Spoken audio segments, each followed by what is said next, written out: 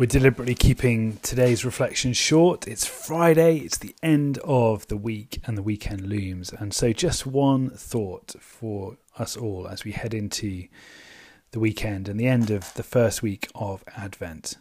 What is it that we're asking God to do? And the question that Jesus asks here to the two blind men and to us in 2020 is, do you believe that I am able to do this? Do you believe that I'm able to do those things that you're coming to me in prayer for, those things that you're asking me to do? There are these two blind men who have seen Jesus, heard Jesus, grasped something of who he is, and in faith, however much or little they had, they come to him and say, "Have mercy on us, Son of David." He asks them, do you believe that I'm able to do this? Well, presumably they're asking to be healed. And so he responds to their response. Their response is, yes, we do. We do believe you're able to do it. And he touches their eyes and they're healed. Now notice what he says. According to your faith, will it be done to you? This could potentially open a huge can of worms around what faith is and how much faith you do or don't need to have for God to do something. I don't want to go there today. What I simply want to do is note that Advent is a time where we find ourselves saying, given what happened the first time that Jesus came, and knowing what we know about his return, and knowing that we live as these in-betweeners between the now and the not yet of the kingdom, do we have faith to trust and believe that when we ask God to do what he said he's going to do, promised he would do, that actually he really will? What are the things that you are asking God to do in your life, in the life of people all around you, in our world, as we come to the end of 2020? What are the things you're praying and asking God to do in 2021?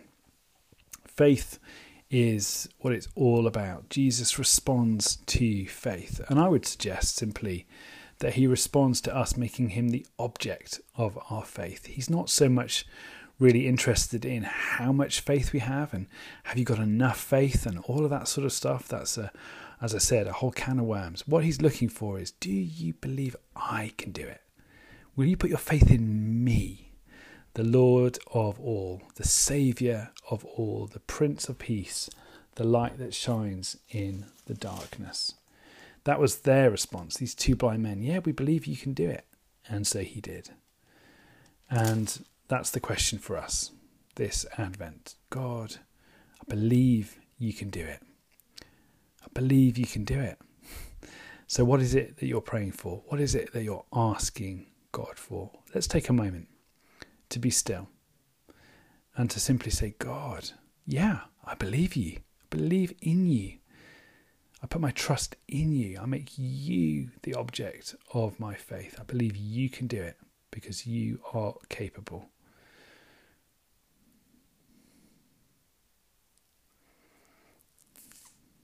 Father, we come to you in simplicity and humility and simply say we trust you. And we lay before you these things that we've got in our minds and our hearts right now that we long to see you do. These things we long to see you change. These lives we long to see you transform. These situations we long to see you redeem. And we say tonight, this morning, today, whenever we're listening to this, we believe you can do it because you are who you say you are and we trust you. Give us faith this Advent to trust you more than ever. Amen.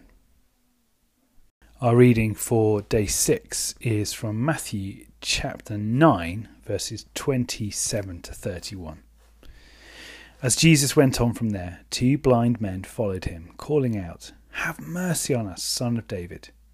When he had gone indoors, the blind men came to him, and he asked them, "Do you believe that I am able to do this?" "Yes, Lord," they replied. Then he touched their eyes and said, "According to your faith will it be done to you." And their sight was restored. Jesus warned them sternly, "See that no one knows about this." But they went out and spread the news about him all over the region. While they were going out, a man who was demon-possessed and could not talk was brought to Jesus, And when the demon was driven out, the man who had been mute spoke. The crowd was amazed and said, "Nothing like this has ever been seen in Israel." But the Pharisees said, "It is by the prince of demons that he drives out demons."